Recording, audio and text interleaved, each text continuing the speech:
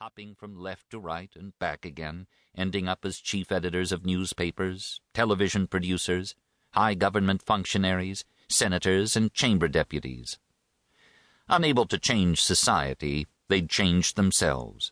Or perhaps they hadn't even needed to change, since in '68 they had only been play-acting, donning the costumes and masks of revolutionaries. That appointment of Carlo Martello Militello had really not gone down well, especially because it had triggered another thought in his mind, by far the most troubling of all. But aren't you cut from the same cloth as these people you're criticizing? Don't you serve the same state you fought so ferociously at age 18? Or are you just bellyaching out of envy, since you're paid a pittance while they're earning billions? A gust of wind rattled the shutter. No, he wouldn't close it, not even at the command of the Almighty. Fazio was always hassling him about it. "Chief, excuse me for saying so, but you're really asking for trouble. You not only live in an isolated house, you also leave your window open at night. So if anyone wants to do you harm, and there are people out there who do, they can come right in, whenever and however they please." Then there was that other hassle named Livia. "No, Salvo, not at night, no." "But don't you, in Boccadace, sleep with the window open?" "What's that got to do with anything? First of all, I live on the 3rd floor, and secondly, in Boccadace we don't have all the burglars you have here." And so, when Livia called him one night all upset to tell him that the burglars of Boccadace had cleaned out her apartment when she was out, he gave silent thanks to Genoa's thieves, then managed to express his dismay, though not as much as he should have. The telephone started ringing. His first reaction was to shut his eyes even more tightly, but it didn't work. It's a well-known fact that sight and hearing are not the same thing. He should have plugged his ears, but he preferred to bury his head under the pillow. Nothing doing.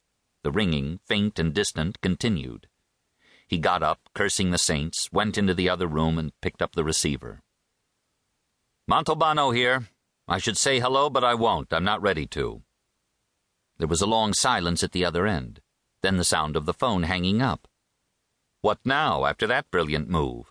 Go back to bed and continue to stew over the new president of Interbanco, who, when he was still Comrade Martello, once publicly shat on a tray full of 10,000 lire notes? Or put on his bathing suit and have a nice swim in the freezing water? He opted for the second course.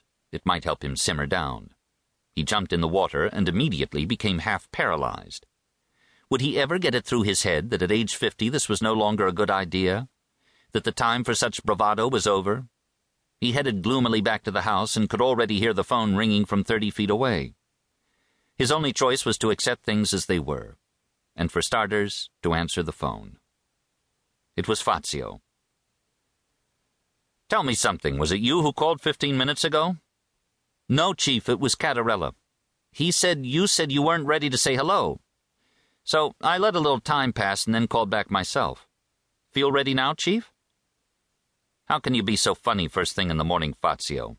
Are you at the office?" "No, Chief. Somebody got killed. Zap." "What's that supposed to mean, zap?" "He got shot. No, a pistol shot goes bang. A lupara goes boom. A machine gun goes rat-a-tat-tat-tat-tat. And a knife goes swiss. Then it was a bang, Chief. Just one shot, to the face. Where are you?"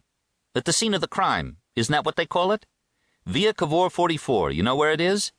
"Yeah, I know. Was he shot at home?" "He was just coming home, sticking his key in the front door. They left him sprawling on the sidewalk." Can a murder ever be said to happen at the right moment? No, never. A death is always a death. Nevertheless, it was a concrete, incontrovertible fact that Montalbano, while driving to Via Cavour 44, felt his bad mood passing. Jumping right into an investigation would help to chase away the dark thoughts that had cluttered his mind upon awakening. When he got there, he had to fight his way through the crowd. Like flies drawn to shit, even though it was barely daybreak, an excited throng of men and women blocked the street. There was even a girl with a baby in her arms. The little thing gaped wide-eyed at the scene, and the mother's teaching methods made his cojones spin. "Everybody out of here!"